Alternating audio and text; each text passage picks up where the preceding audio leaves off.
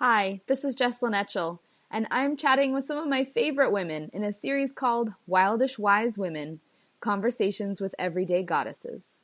It's my passion to connect women and remind us that supporting one another is our greatest strength. These discussions are an extension of the in-person women's circles I lead in the Bay Area, and will explore a variety of topics. Thanks for joining us. I have Amber Shoemake here today, and I'm so excited to talk with her. She's going to talk to us about yoga and recovery. Amber is a yoga teacher, and she studied Hatha Yoga, Forest, and Restorative Yoga. Her background was a public school teacher who also trained to be a counselor. Amber's a photographer, a writer, and a recovering alcoholic and addict. She's been addicted to many substances and behaviors and is now in long-term recovery. Amber is a wife, a daughter, a sister, and a friend. And she says all these things with equal reverence because her darkest nights have given rise to her most valuable gifts. Hi, Amber. Hi. How are you? I'm good. I can't wait to chat with you. And thank you. I'm just grateful that you're willing to talk on this topic because I know that it's a needed one, but also a vulnerable topic to share about. So I really appreciate you. Yes, thank you. It is the topic that people ask me to speak on the most often, and I always cringe a little bit, like, but then it is so needed because I know whenever I was really struggling in the depths of my addiction, it was seeing people who were thriving in recovery that actually gave me the courage to walk that path myself. So I'm happy to pay it forward. So wonderful. Well, let's just take a few moments to just settle into this space together, and whoever's listening, just by taking a couple deep breaths. So just an inhale through the nose, a nice sigh, exhale. A couple more like that.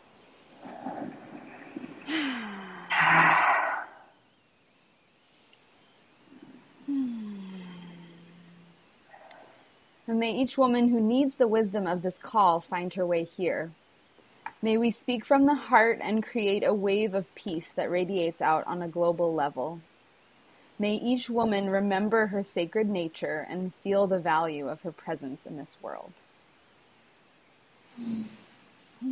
Amber, what's your favorite thing about being a woman? My favorite thing about being a woman. I think as women, maybe this is stereotypical, but my favorite thing about being a woman is the nurturing presence. Mm-hmm.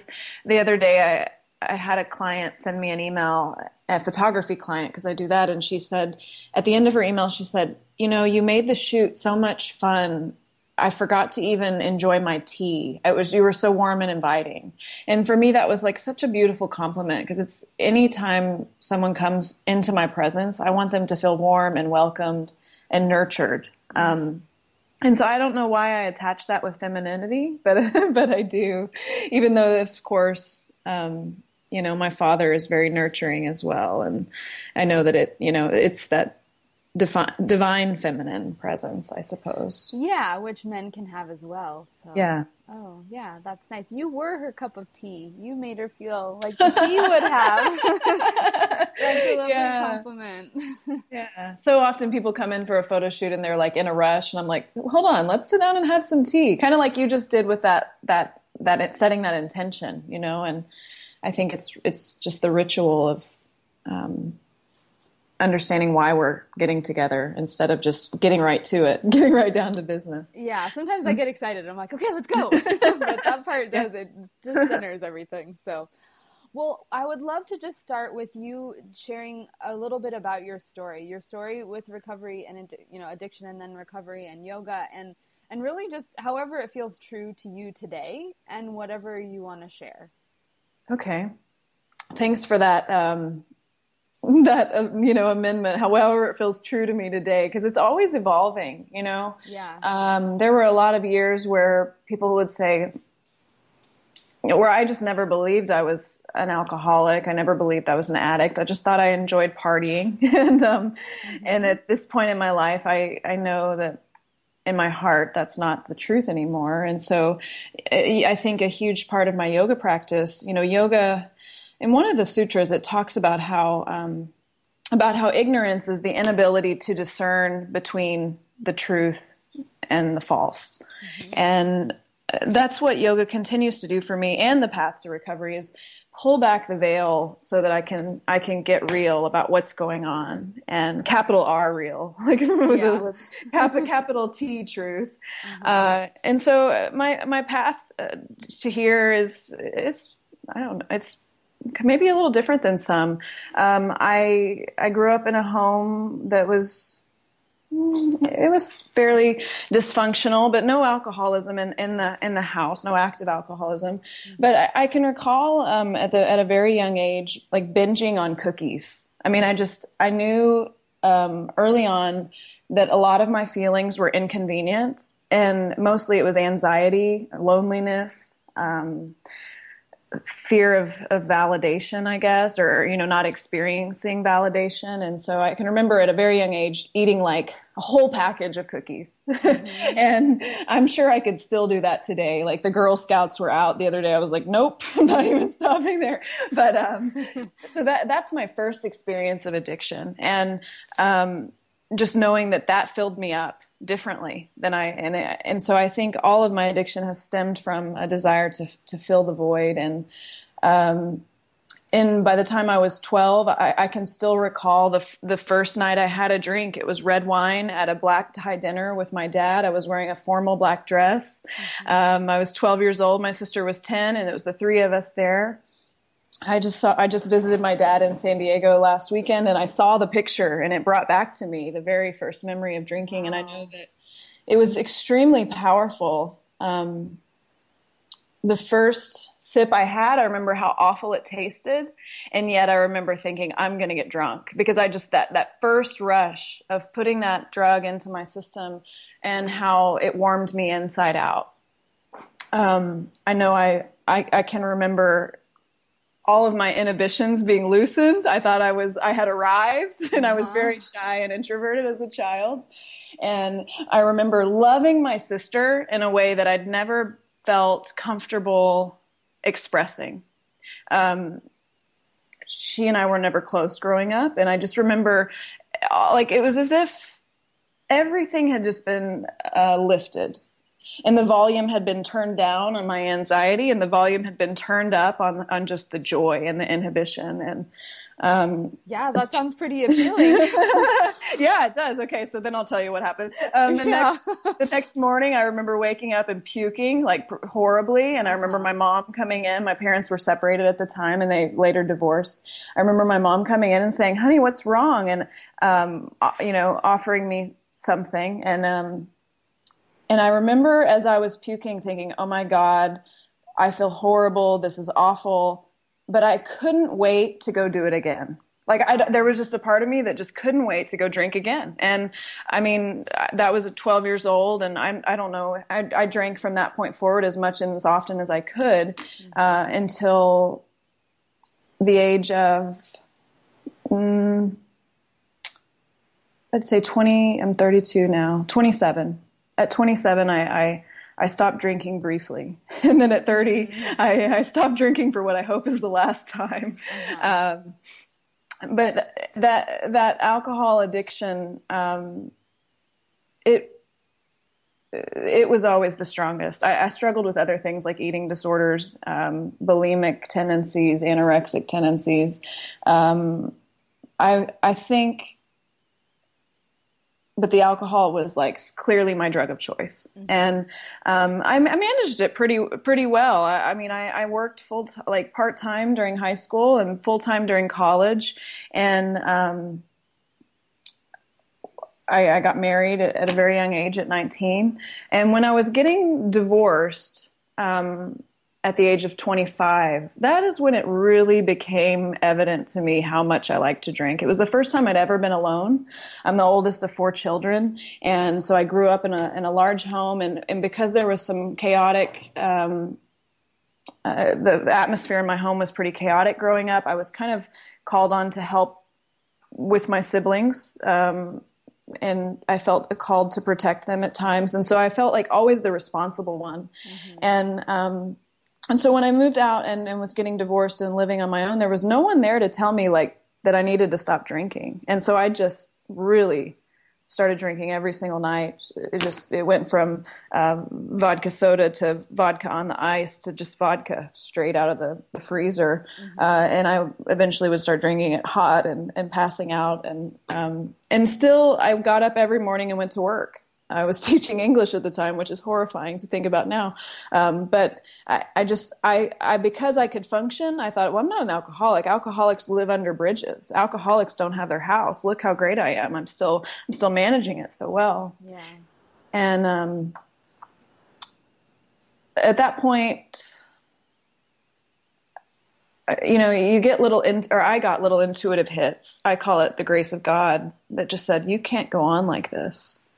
And I felt called to go to Anna Forrest's yoga teacher training in LA one summer.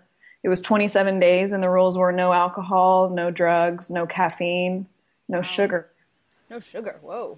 Yeah, it was basically like all of your addictive tendency foods you have to eliminate for the next 27 days. And had you taken yoga up to this point, or did you just say teacher training? Just go for it. No, I had taken yoga. Bikram was my first experience with yoga. I live in Fort Worth, Texas, and I grew up not, in just a suburb of it. So we didn't, back in this, I started practicing yoga 13 years ago in my undergraduate experience in college. And at that time, we had Bikram yoga, and we had like one Hatha studio. And so, I started practicing it, it was practicing yoga was what was the impetus to get me to leave my marriage eventually. I knew the marriage was not good. And, I think denial started, or the yoga began to loosen the grip of the denial of how bad that marriage was for me. I was practicing yoga, but I was kind of like smoking a cigarette before I walked in and drinking the night before. And, I was certainly practicing yoga but it didn't keep me from my other outside behaviors. Yeah. So the Anna Forrest training was, you had to stop all of those things. Yes. And I remember standing in DFW airport security. It was 2011, I believe. And I was sobbing. I just think that the fear of the unknown was so great. And I just knew I hadn't been sober since around the age of 12 for longer than a couple days. Maybe I'd done a cleanse or something here and there. And so I was terrified. I remember sobbing, and like to the point I was just like, oh, maybe I'm making a huge mistake. But at the same time, knowing this is going to change my life. And it did. Yeah. I bet that was intense. I mean, doing a 27-day yoga, anything is going to be intense no matter what, or no matter who you are. Yes, and I do want to say that I don't know that I would suggest that to anyone. That's a nice disclaimer. Yeah, you kind of just went right into the fire.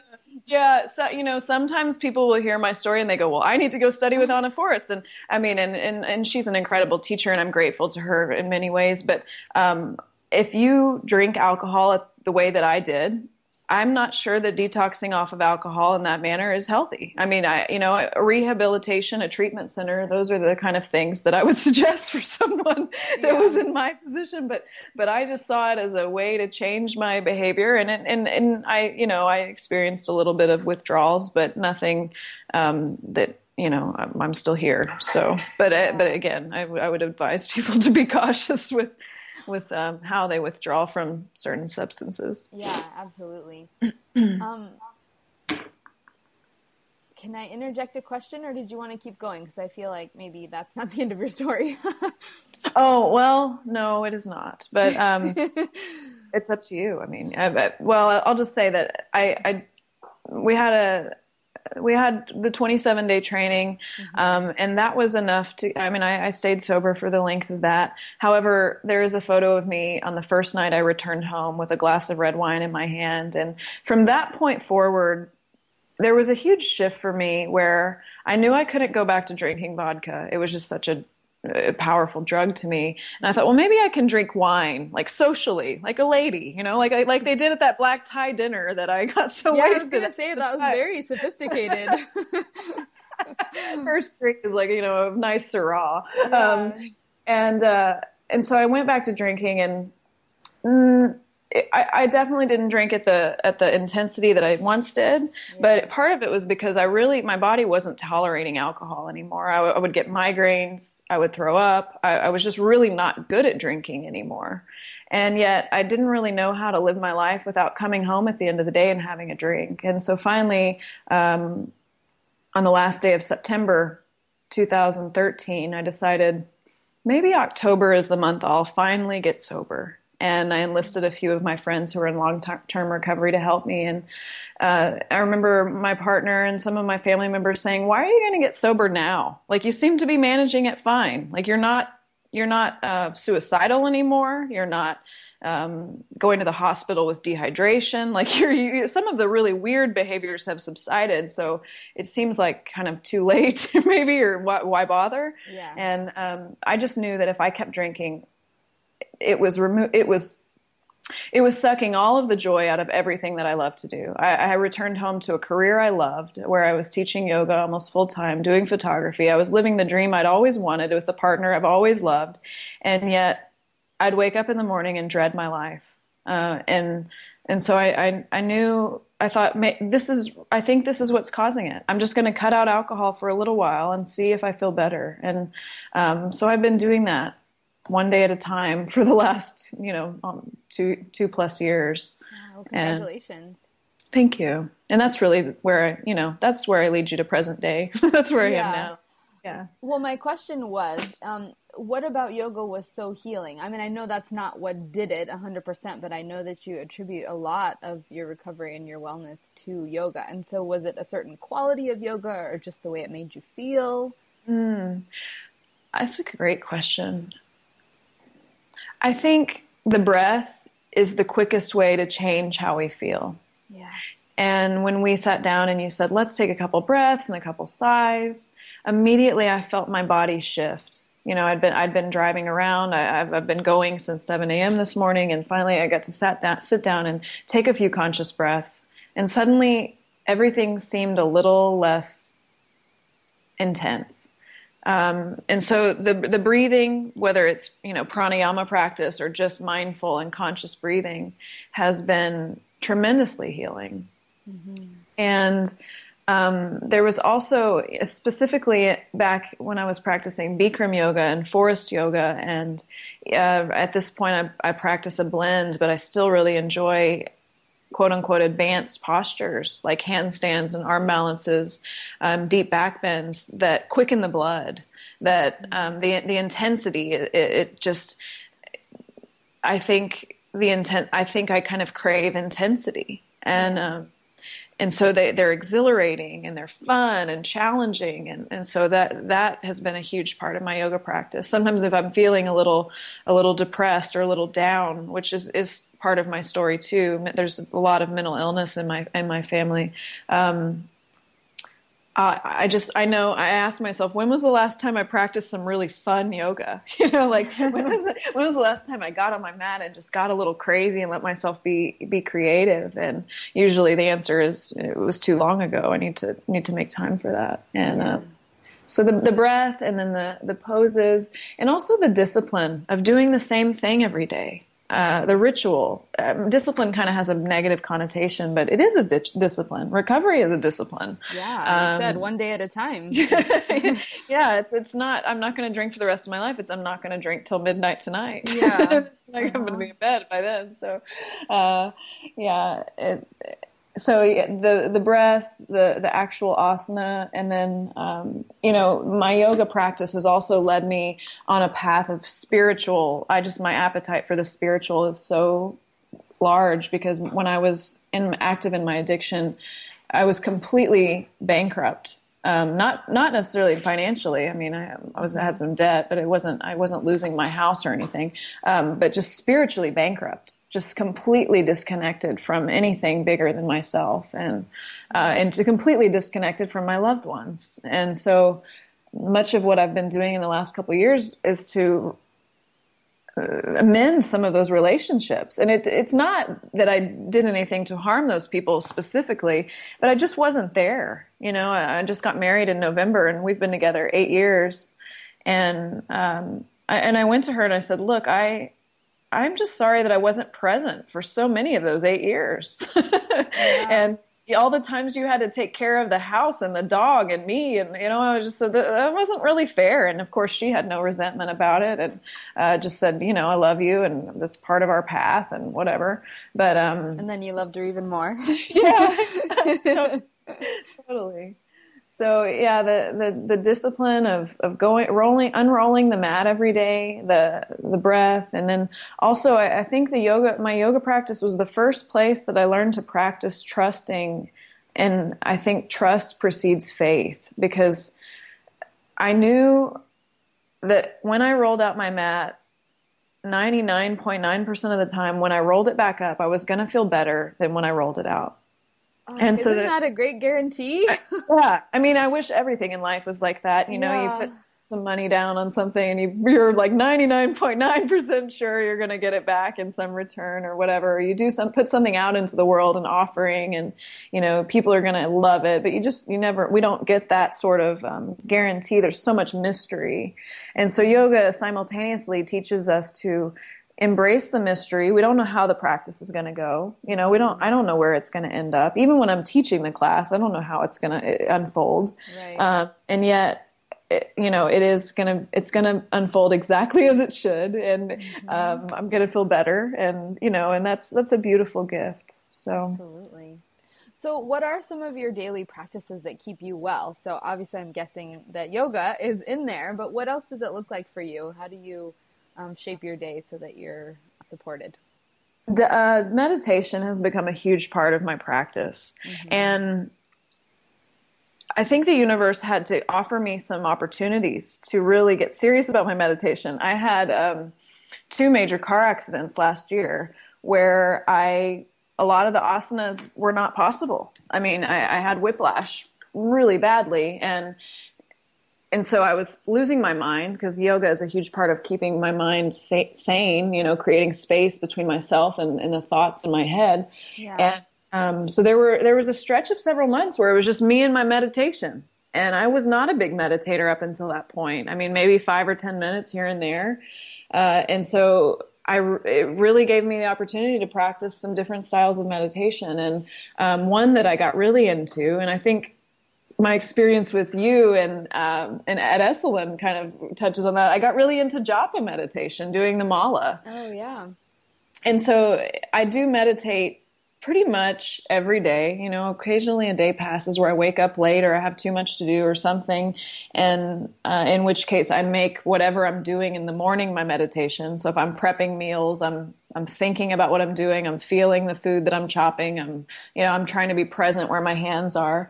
But most mornings I sit down for 20 minutes. And if the thoughts are just really spewing, which they usually are, I don't know how that happens. I sleep for 8 hours and then suddenly I wake up to like just a barrage of thoughts. I'll write for a few minutes. I'll either start with like Julia Cameron's morning pages, and I'll just stream of consciousness write for 10, 15 minutes. Or I'll write a gratitude list. If I'm feeling like really woe is me, which sometimes that's what my disease looks like, is like, oh, I don't have enough, or, whatever, this isn't going the way it should be. Yeah. I'll write a gratitude list, and that immediately puts me back in touch with the many blessings in my life. So I'll maybe write something down for a few minutes, and then I'll sit for 20 minutes. And if I have time between then, I'll practice some yoga before I sit for 20 minutes. That's my favorite way. Like if I have enough time, I'll practice a shortened version of what I'm going to teach that day, and or what I think I'm going to teach that day, depending on who arrives to my class. And then I'll sit for the last 20 minutes. I don't really take a shavasana. I don't lay back down in the morning. I take a 20-minute meditation, and it might be japa chanting. That's a great one for me when my mind is crazy. I love the Sanskrit mantras. They're just I think the energy of them is so powerful. And Or I did meditation for a long time to get over some forgiveness issues. May you be happy, may you be free, may you be peaceful and at ease, and or just sitting and breathing and insight meditation, just listening for the voice of whatever power or intuitive wisdom is within. Yeah, sounds lovely. And for you, it's morning time is important. That's when you do it. It really is. It really is for me. I wish I was more dedicated at night too. It would be great if I said I came home at the end of the day and did something similar, but not yet. I'm the same. I'm in the exact same spot. I'm like, I'm ready to add an evening meditation. Maybe not. I think I'll just go to bed. Yeah. Yeah. So. Glad I'm not in it alone with that one. Yeah. Well, because this podcast has a focus on women, I'm curious, what unique struggles do you think that women have when it comes to addiction and recovery? I mean, I know you can only speak to you and maybe what you've observed, but I'm just guessing that there are some things that women deal with that perhaps men don't.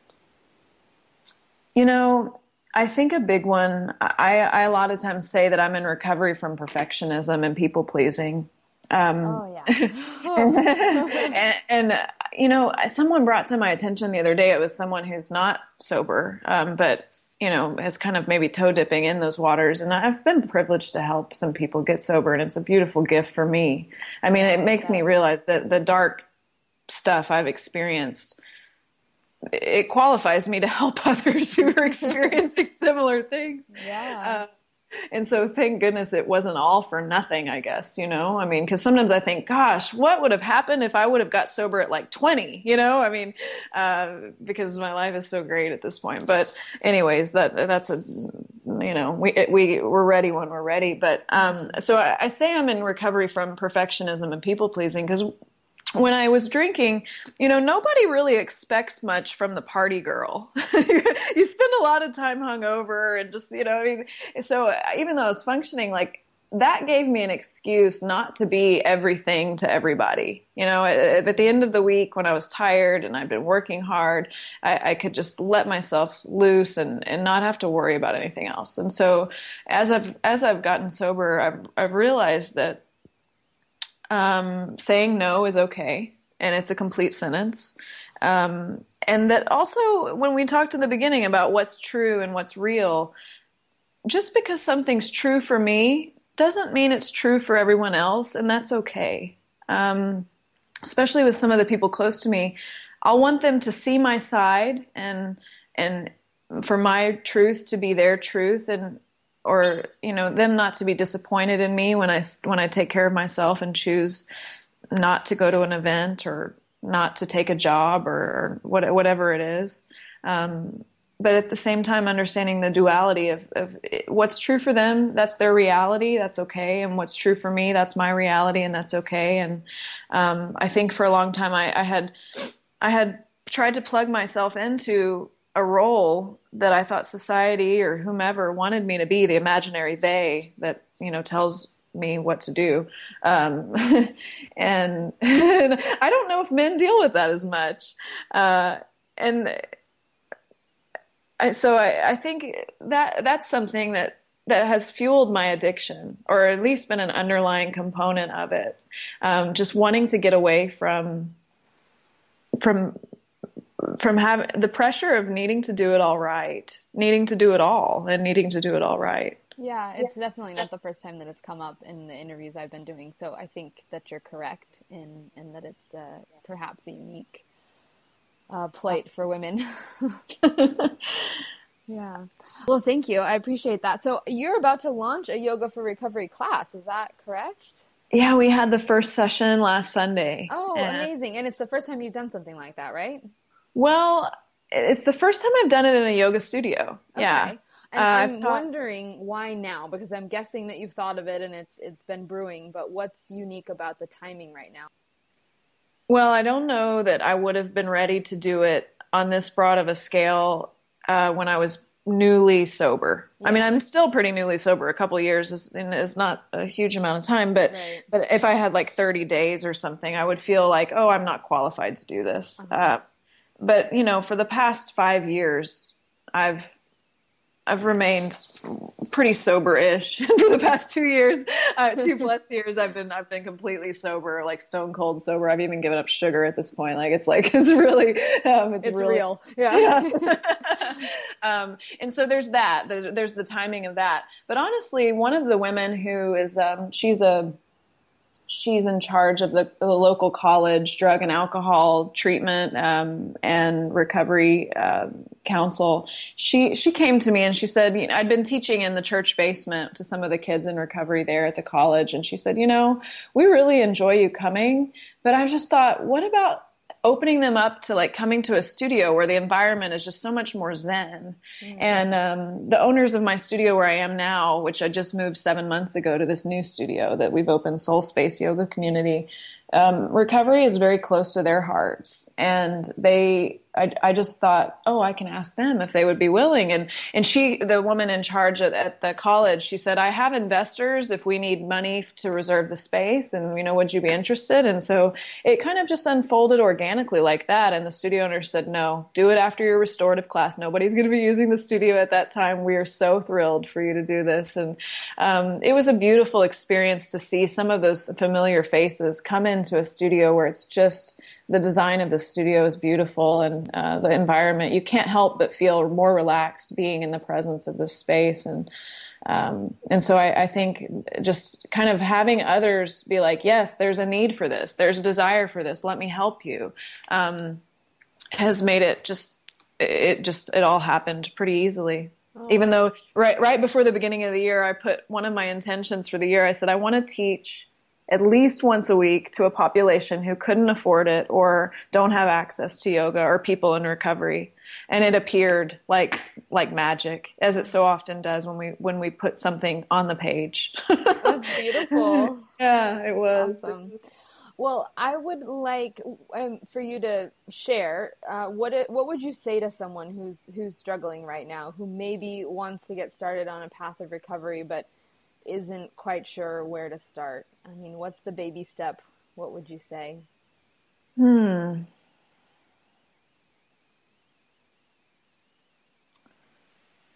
I would say that I would, it's okay. So what I would say is you can't do it alone. Mm-hmm.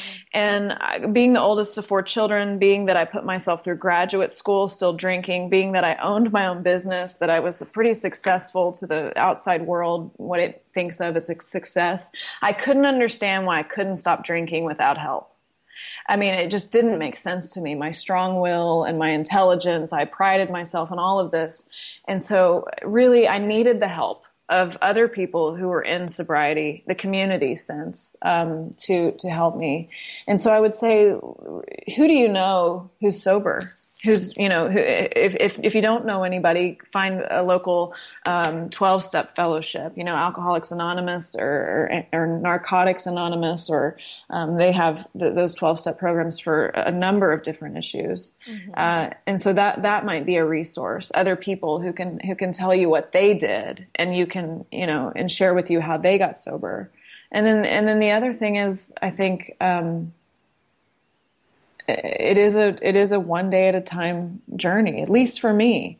I mean, after about 30 days of not drinking, the obsession with drinking was pretty much removed. It was out of my system, and I was feeling so much better. And rarely do I ever think, oh, I think I'll have a drink. I have a life today that I don't even aspire to try to screw up with something else. But yeah, I think community. There's a beautiful video of, they say, well, they give, it's basically all about how community makes all the difference with addiction and recovery. And I'm a big believer in that. And that's why I'm creating this class on Sunday nights, because we need more community. We need to be around other people who are thriving in recovery. Yeah. So that's awesome. Well, if you send me the link to the video, I can add it to the I'll resources. find it. Absolutely. I'll find it. It's really cool. Awesome. Is there anything that I didn't ask or that you would like to share that we didn't cover?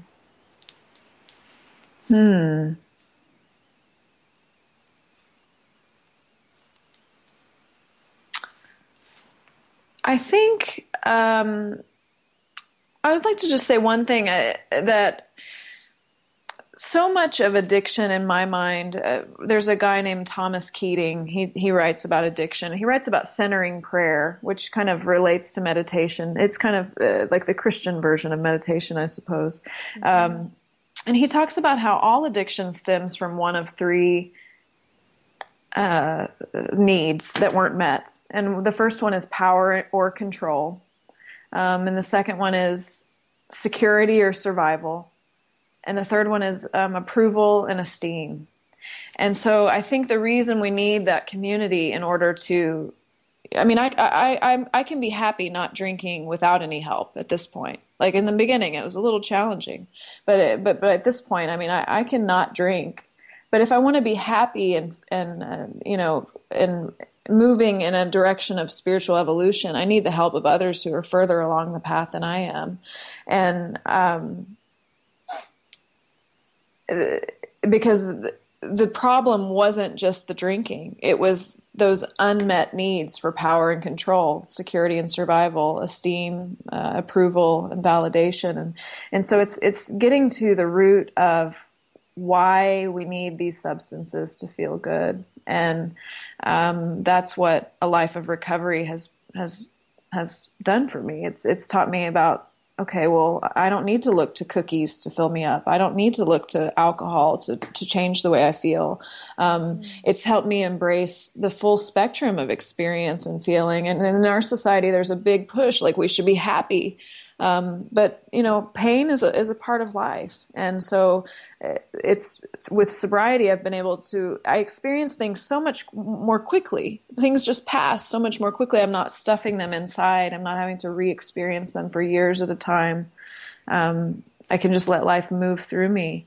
And so, I don't know, that's just kind of what I'd like to kind of say, because so many times people say, well, it's not about the alcohol, and I'm like, no, it's not. Yeah, no, that was great. I hadn't heard, I mean, I agree with the power and control. It immediately made me think of domestic violence, because that's what the power and control wheel is over there. But Yes. and Yes. oftentimes that's you know, substances are involved in that kind of a situation as well. So Absolutely. and yeah, I imagine the other stuff would apply as well. Anytime we're in pain, we look to stop that pain, and if it's lashing out or doing something that's not healthy for ourselves, yeah, I think we can all relate to that on some level. Mm-hmm. Yeah. Well, I would like to just ask you a few unrelated questions just for fun. Sure. What's Yeah. one book that changed your life? One, that's hard. Well, you can tell me more than one.